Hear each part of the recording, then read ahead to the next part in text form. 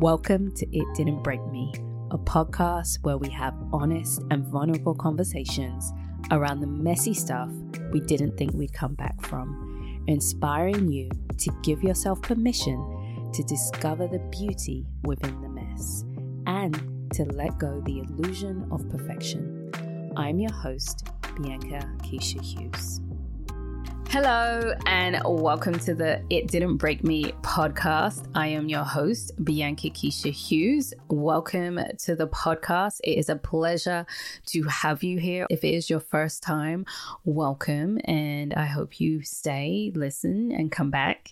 And if not your first time, welcome back. I'm so glad that you are here again and enjoying the amazing stories from my guests, just sharing those things they thought would break them and they have not broken them.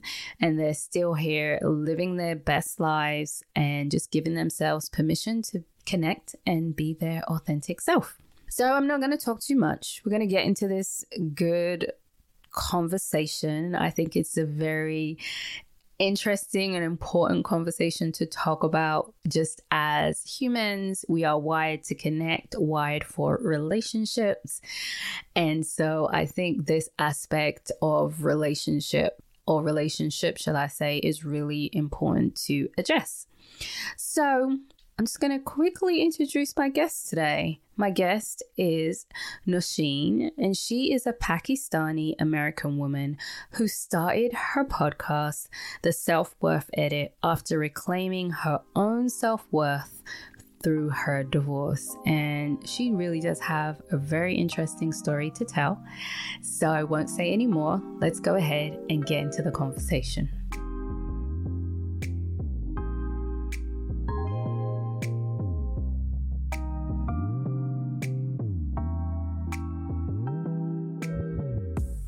Hello, Nausheen, and welcome to the It Didn't Break Me podcast. Hello, Bianca. Thanks for having me here. It is a pleasure to have a fellow podcaster, a fellow woman of color. I always like to tell people I know Nausheen because we're in the WOC podcasters group together, and that is how I connected with her and just heard more about her and her story. And I thought that it would be great to have you here on the podcast. Thank you. I love being part of that group and making connections like you. Likewise. Yes, thank you. So let's go ahead and get into the main question. What is something you thought would break you, but it didn't? Yes, something I thought that would break me was being alone, not even necessarily being alone, but being single. This is something that I, about a decade ago, thought would completely obliterate me and make my life not even worth living. And it did not work out that way. I find myself still single and very happy and living a life that I could not even have imagined. So that's my answer. That's your answer. So thank you. So take us back to, like, you know, you didn't even imagine not just being single, but being alone. Like, you couldn't imagine that because you thought that would be the worst thing ever. Like, what did you imagine it would be like? You know, because we always have these fears and these beliefs. So what was the story you were kind of telling yourself? Oh, it's fascinating looking back, right? Because I feel like I know so much more, and I've been on such a journey since that time, including through therapy, to understand things that we don't understand in the moment, right? At that time, when I was having that realization, it was after my first breakup of my first serious relationship with my first love. Mm-hmm. And up until that point, I would even kind of not understand why anyone could ever cry so much or be so hurt over a boy. I never thought that would be me, or I would be like so heartbroken until it happened to me. And what I know now that I didn't know then is all of the attachment stuff that comes up for you. It's really not about the boy, right? It's about all of your own stuff that comes up and gets reflected back to you in relationships. And so I struggled a lot. And as a South Asian woman and Pakistani American, there's also a lot of societal pressure that's always been present to have a partner, to not be single, to get married, to be in a relationship and build a family with another person. Mm-hmm. So there's not a lot of narrative that I grew up with around independence. It was really about reliance. And so the story that I was telling myself, I think, about the possibility of being single forever is that I would not be safe. I would not be protected. I would not have a fulfilled or meaningful life. It felt purposeless to me, because to me, purpose was finding a partner to go through life with. That is what my understanding had been. Wow, that was powerful. You said a lot. The thing I want to kind of ask you about is about the culture, right? Because I always say it's our environment, what we grow up around. And me being from London, I grew up with a lot of people from Asia, the girls in the school. I was telling someone this the other day. I was like, man, them girls, they had the guys come in and their parents couldn't tell. They couldn't tell. And it was just like very interesting. And they were from all over, like India, Bengali, Pakistan. So I, have some insight, not a full insight. So tell us a bit about that. Yeah, it's funny because there's this almost a running joke amongst South Asian women where a lot of us have had this collective experience that growing up, you're not allowed to talk to boys. You're not allowed to hug boys. You're not allowed to have boys who are friends. You have to make up girl names if you're ever talking to them on the phone to tell your parents who you're talking to. But then as soon as you are in your early 20s, a switch is flipped and you start hearing, well, why aren't you married? Well, where's your husband? Well, it's time to get married. And so there's no focus on the actual dating aspect. And actually, what does it mean to vet partners through dating and have different relationships? And what is a healthy versus a not healthy relationship? It's just don't talk to boys and then now marry one, And so it's a bit bizarre. And the other piece of that, like now things are shifting a little bit, and there's social media. I think that's doing wonders for us to be able to have a lot of these conversations and realize the commonality of experiences even more so. But a big other piece of this culture and this society, and I'm also learning it's definitely not limited to South Asian culture, but I can speak to that from my experience, is that you don't talk about the things that you're experiencing. You don't share openly about the things that are going on for you personally or within your family. And so it creates alienation there as well. So it's really been a big part of my experience. So that's like a big isolation in a sense. It's like this part of you that's kind of like that. It's part of you, but it's isolated. It's not like nurtured or truly understood. And then you're expected to understand it at 20. Around 20. You know what it reminds me of? It kind of reminds me of how women are, not taught or encouraged. You know how they say, go to the man, go sow your oats, blah, blah, blah. And then they'll be like, well, women, you have to, not be out there. And then when they get married, they're like, okay, so can you just be this crazy person in bed? And you're like, but wait a minute. I didn't get this chance to explore what it means to be a sexual being. In a way, it reminds me of that. Yeah. And even holistically, like what I've realized is there's been so much focus on the other, right? We don't talk about what's going on for ourselves personally because it's all about what image you're portraying to the broader community. And then it's all about partnership and being with someone else and building a life with someone else. And, it's not until recent years, really in my 30s, that I was even able to hold a mirror up to myself and even think that was worth doing to get to know myself and to focus on a relationship with myself. Wow. So you said when you were 30? Yeah, just about. Wow. Yeah. That's wow. Okay. You thought that being alone, being single would break you. So tell us about, I know you got Tell us about that journey of thinking that, then experiencing it, and then realizing, oh, wait a minute, it didn't break me. Yeah. So because of that same fear of what was going to break me, and because of what everything we just discussed with, the expectations around me, I was really mission driven in my search for a partner, but not in a very, thoughtful way. Really, like, my approach to relationships was so based in scarcity and a lack mindset and a desperation of, oh my goodness, I'm getting old. I remember having this thought very strongly right around 26. I'm getting super old. The people around me. Yes, 26. I know. Yes.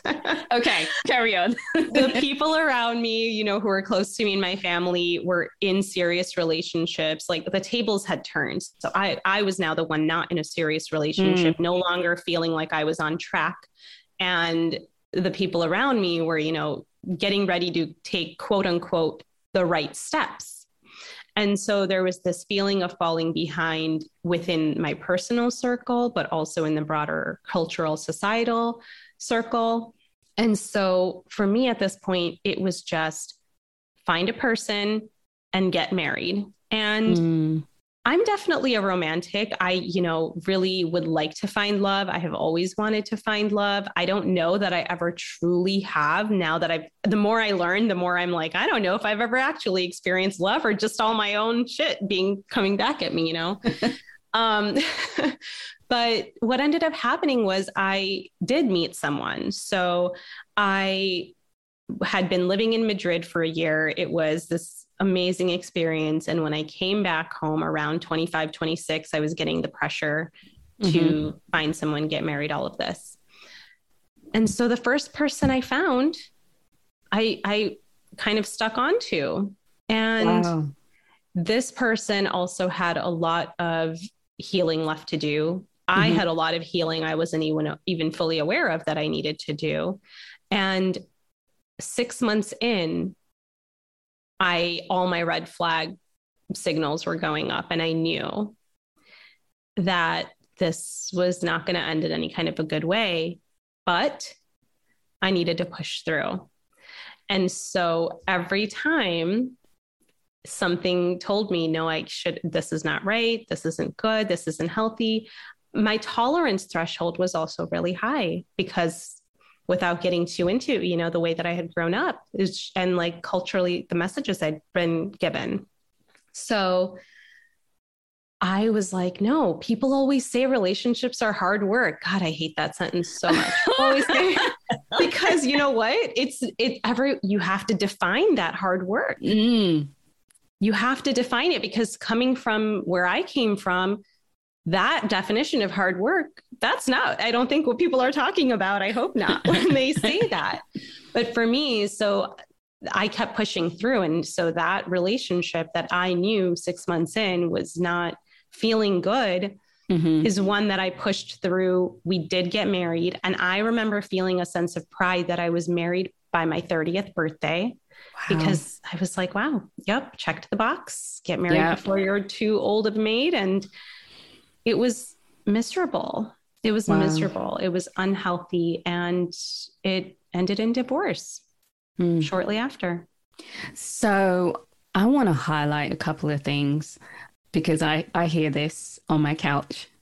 First of all, 26, considering that's old. And I think that's also sometimes generally pushed a lot more on women than onto men. And so then your level of tolerance, like, often I say to people, like, when they break up, I'll be like, when did you see the red flag? And they'll be like, I didn't see any. I said, come on, seriously, tell me. And they will always tell me, for the most part, like 3 months, 4 months, at the max 6 months. It's never, sometimes it's even 1 month in. But yet, even though we see the red flags, like, and I think this is part of, like you say, our attachment and our brains, it's just interesting how much more the culture, the messages are stronger in those situations than our own intuition. Yes. Yes. To the point where, so my intuition was so suppressed for so many years that I remember not being able to tell the difference, actually wondering and trying to figure out if my intuition was speaking to me or my anxiety and my fear was. And the latter felt more in line with, it was easier to rationalize than this intuition that I've never, been able to really trust. And so it was like, no, but yeah, people probably feel this way when making big life decisions. This makes sense. And so it's such a distortion. It's such a distortion. Yeah. Yeah. And then also the checkbox, like, I was speaking to this woman recently, it was last year at the She podcast, and she was like, marriage is not an achievement. And yet it is. I feel like sometimes it is like that. And that's, everything that's formulated around it in our culture, in our broader society says otherwise, right? Yeah. Yeah. It's like it's not like a goal. It's like someone I read said, it's a lateral move. It's not, it doesn't make you more than, it doesn't make you less than. It's literally a lateral move. Wow. Yeah. So tell us, so you get married. How soon after did you get divorced after you were married? It didn't take long, because at that point, I had already pushed so far. We got married. So I pushed it off as far as humanly possible. So we got married at the end of 2018, like the fall of 2018. We were separated by May of 2019, and the papers were finalized by the end of that following year, end of 2019, right before the pandemic. Slowly, I had started podcasts where either they were becoming a big thing in general, but they were definitely becoming a big thing in my life. And so I somehow started stumbling on a lot of podcasts around the topic of self, which in and of itself as a whole category was new to me, to focus so much on the self. And then around self-love and self-worthiness. And like, these are not common messages given to South Asian women growing up. It's rarely about the self, right? And so I started to become inspired by a way of living that's in alignment and your highest good and what's your purpose and all of these kind of buzzwordy things that I think have kind of gone through the ringer the past couple of years, right? And, all of these meanings have been attached to them. But at their core and the way that I understood them, I was like, wow, there's so much, potential in this life. And then they would give you tips on like how to see, where in your life you are living this way and how to live this way and why to live this way. And it's happier. And I kept trying to live that way in every part of my life, and just say, okay, it's okay if it can't apply to my relationship, but I'll just try to do it everywhere else. And then slowly I had the realization of, it doesn't work that way. It's kind of a big part of my life and identity. And the choice I'm making on a day-to-day basis to stay in this unhealthy relationship, it was an emotionally and verbally abusive relationship, is directly countering my aspirations for increased self-worth. Like they do not match. They don't compute. So if I want to increase my self-worth and go in that direction, there are things that have to fall away as I embrace that, because there were things in my life that were reflecting my low self-worth, right? Man, yeah, that's so hard. I get that. I actually get pushback on that, especially when it comes to parents. And I often show to clients like, oh, but I go speak to my mom or my dad and they keep saying this, but then they come back and I said, but why do you tell your parent that is not encouraging, why do you keep telling them? It's like you're expecting something different, and it sounds like it was familiar. It's like, okay, it doesn't apply. Maybe it will change, or maybe it will help, because the cultural beliefs of I've got to stay in this marriage, or I've got to respect my parents. That's what it Oh gosh, that could be a whole other conversation. This is a conversation I've been recently having with some friends of mine. And so, well, it does, I'll tie it in kind of as nicely as I can here, right? Because it does factor into the things that have to fall away when you make a decision in your life that takes you in a certain direction. You're saying yes to one thing, you're saying no to other things, right? And so expectations fall away, have to be readjusted. And a lot of times we have expectations of other people that they continue to not fulfill. And then we continue to be hurt until you realize in that pattern, now that you've seen it happen again and again, at a certain point, you're breaking your own heart, right? They say you're breaking your own heart at this point. And so how do you adjust your expectations and recognize what's within your locus of control and what's not? The reaction of other people is not, and expecting it to change is really about them. And so this is all now like a side effect of like the broader journey that I've been able to go on, that I continue to go on. But essentially, this is what was going on, to come back to the story of like, okay, I eventually realized this cannot continue on. And I reached, I was having these realizations. At the same time, it wasn't like I went and said, okay, I listened to this podcast, now it's time to get a divorce. I was still pushed into it because I was still trying to make things work. And then there was, the final big moment. There was the final moment of truth, the final like decision point, that when I came to it, I had come to it with a different perspective based on everything that I had been listening to and hearing. And, that's really where I learned that there are worse things than being single, right? That fear, that it was actually healthier and happier for me to be single than in this unhealthy relationship. That is how that belief got finally challenged about a decade after it was first unearthed. Yeah, that's a powerful statement, and such a truth too. Like, there's worse things than being single. There are. Yes.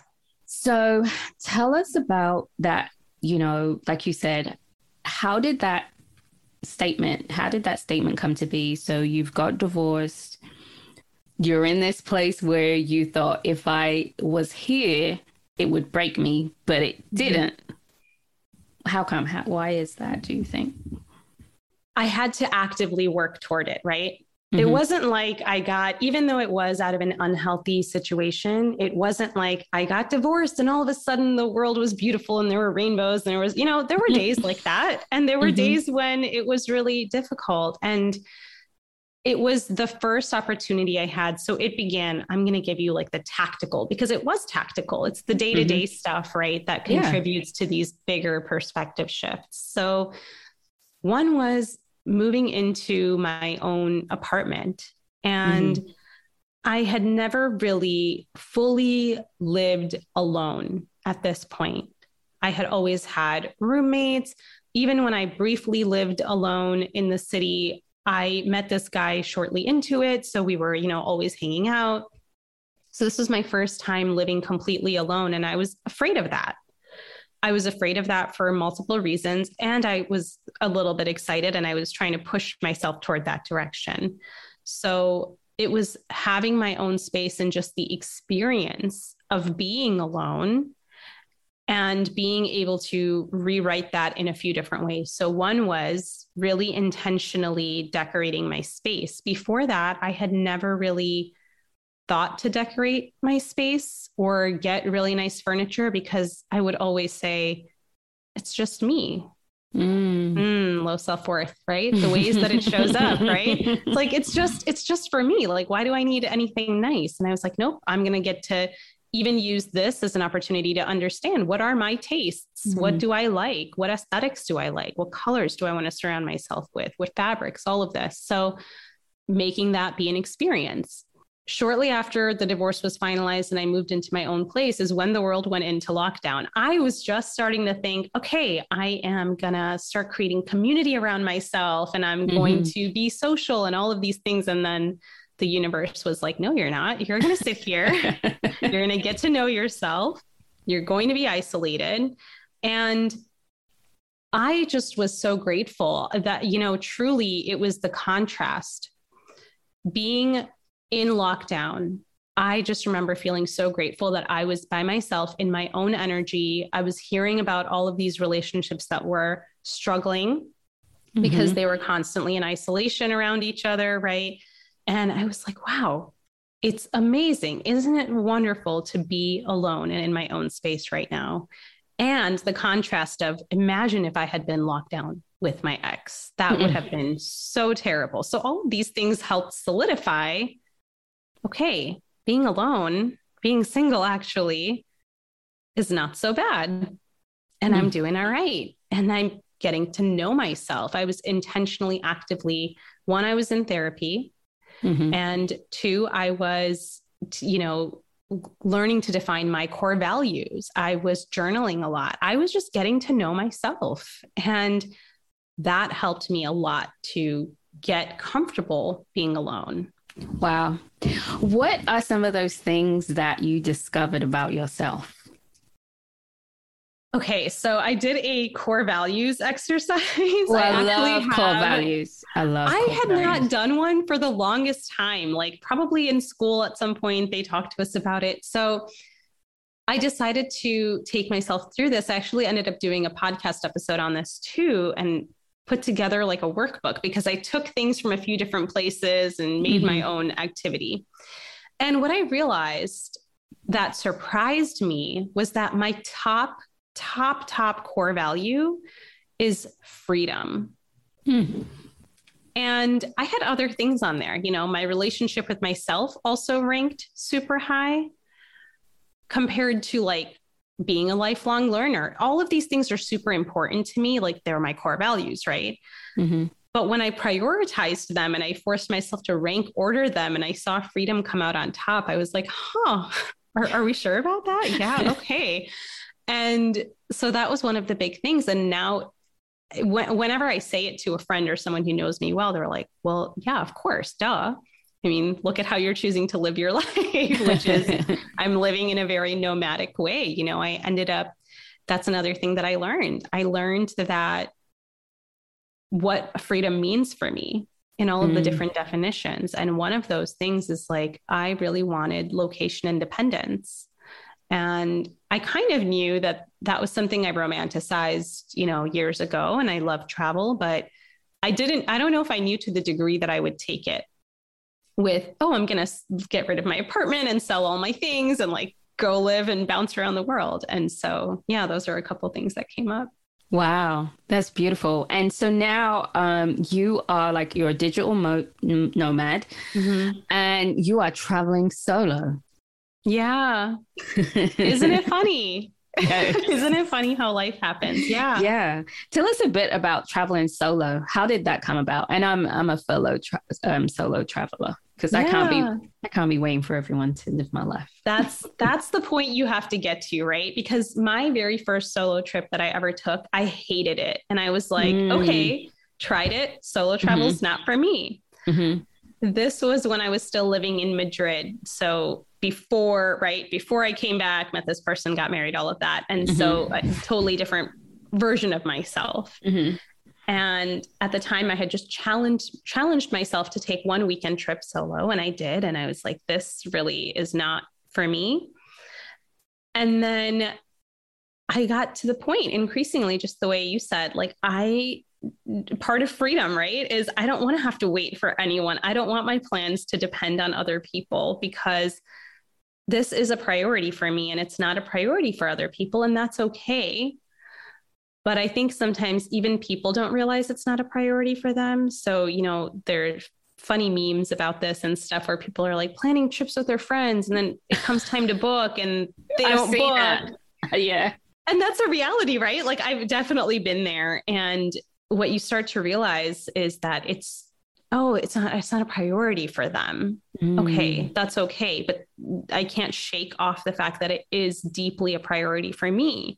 And so either I can sit here and continue to just not act on my dream because I have no one to act on it with me because other people are enacting their own dreams, or I can take some responsibility and just go do the thing I want to do. And then the other people, if there are other people who feel similarly, will come out. And I've had friends who have emerged and been like, oh, I want to come stay for a couple months and, but I'm not dependent on them. I'm not making plans around or with them. So wow. It's the freedom. It is. It sounds like that freedom has been a really big thing, because I remember listening to your podcast, and you even talked about how you felt like marriage was the gateway to enable you to do things. Yeah. Oh my gosh. Yeah. There's so many ties on us. And it's funny now because I feel like only recently in the past couple months has a friend helped me see that part of the reason that freedom is such it sounds so common sense as I say it out loud now, but I didn't realize that part of the reason that freedom is probably one of my top core values is because I felt like I had no freedom for most of my life. And now it's all I want. It's all I crave. I felt constantly controlled or constantly dependent on another person. Hence, marriage is the gateway where marriage, quote unquote, will finally make me free. Jokes. Although it kind of did, right? It's the marriage and then the divorce. And that divorce freed me because all of the expectations that were on me, all of well, you have to get married. I can say checkbox done, crossed it off my to-do list, and I don't feel a strong pull to get remarried. I don't feel, what is anyone going to say to me at this point is kind of what I feel. And that's such a wonderful place to be. Did you get pushback though, when you got the divorce, especially, from the culture and from the community, or did you get shunned in any way or anything like that? I think about this sometimes because the timing of the pandemic was really something because by the time that it was public knowledge and it was being shared, the world was already in lockdown and isolated. And so anything that people knew was really through social media. And anything that in terms of getting shunned, no, I don't feel like I was shunned, but I do feel like I shunned myself in ways. So, and I still feel this sometimes, like I have not felt like going back into the community myself in terms of, and when I say that, I'm envisioning my very particular, place of worship in Chicago, like the religious community. And I already didn't feel all that connected, right before. But if anything, I've had young women during the lockdown, I started my podcast, started talking about things openly. And if anything, I've had people come forth and thank me for that podcast, share in the experience, share something they're going through.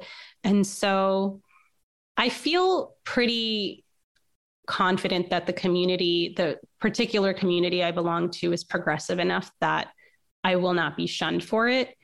And yet there are so many things that you start to see that are kind of at the subconscious level that you come to terms with in yourself, and then you see it in other people. And I just don't have the energy to engage with it. Yeah. Okay. That's cool. So, tell us, what's something that's messy in your life at this time? And it could be something physical, emotional, or mental.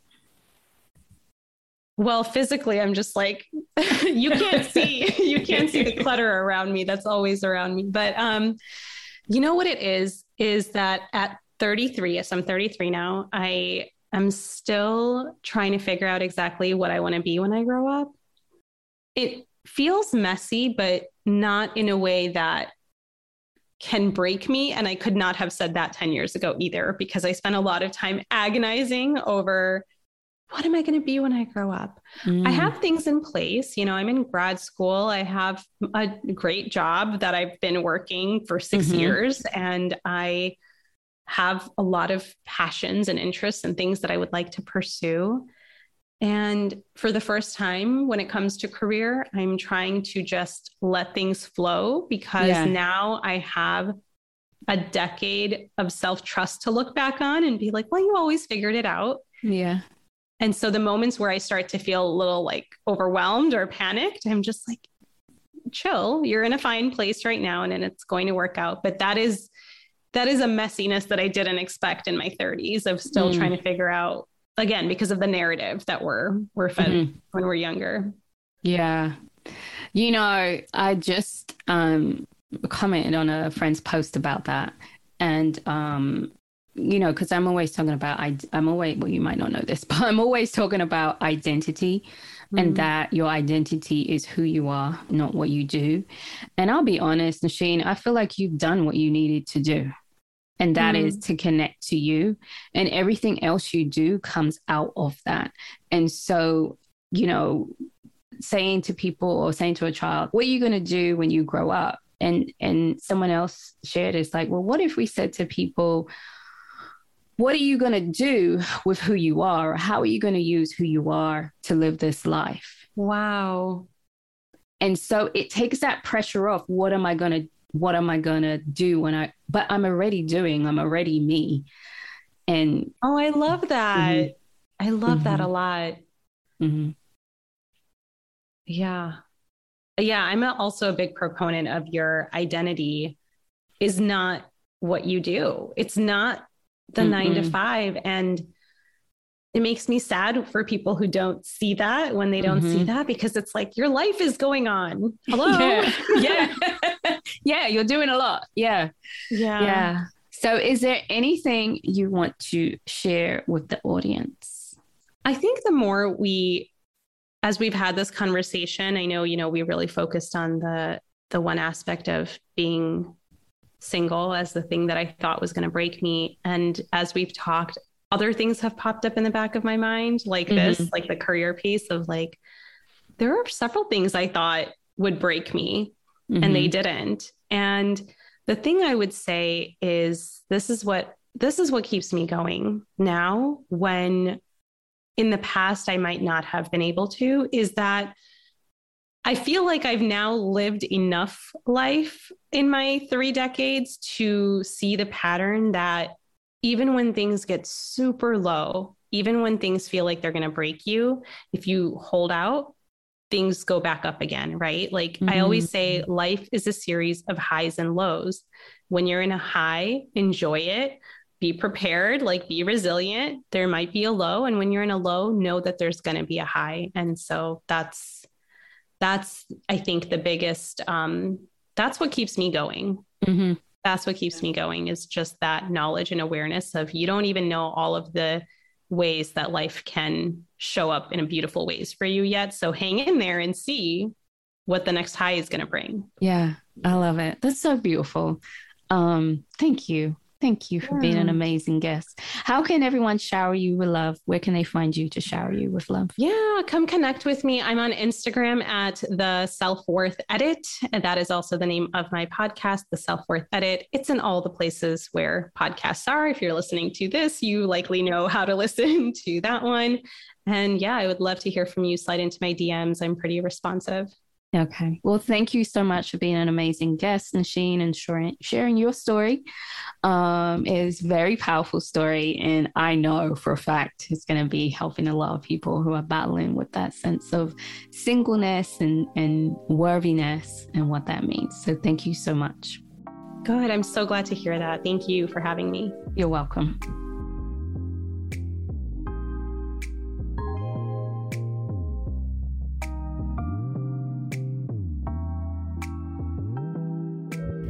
She had a lot to say, didn't she? Nausheen did such a good job of just sharing her story of working through divorce, cultural expectations, and now living this beautiful life, traveling life, still open to relationships, but really understanding what it means to connect to herself. So a few takeaways from the podcast. Number one, I love what she said. There are worse things than being single. And I think, I've heard that so many times or in so many different ways, but to actually have her share a reason, or share, shall I say, an experience that was actually worse than being single, being in an unhealthy marriage. I think that's really important to remember. The other thing is that messages that we have received, whether they were messages that were said or things that we saw growing up, images, movies, and even our fears, can override our own intuition and decision making.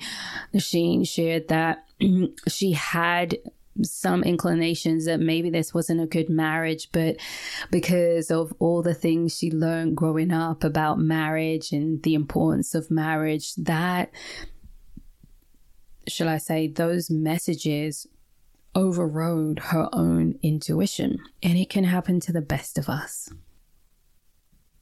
And lastly, and this is something I talk about often, whether it's in an interview and definitely with my clients, is about values. And that is the power of knowing your core values and what they look like in your life. When we know what our values are and we understand what our values are, those things that are most important to us, it makes it so much easier to make decisions in our lives. And when we make decisions that align with our values, we definitely live with a sense of more peace and purpose.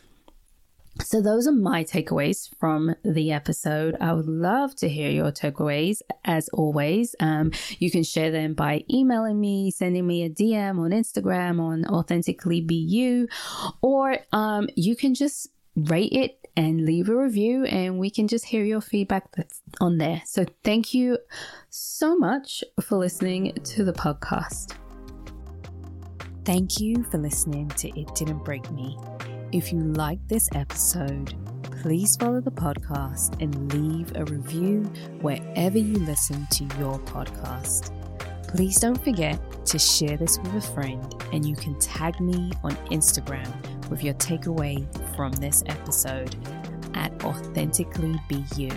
If you want to keep abreast of upcoming episodes, please sign up for the newsletter on the podcast website, itdidn'tbreakme.com. And remember to discover the beauty within the mess.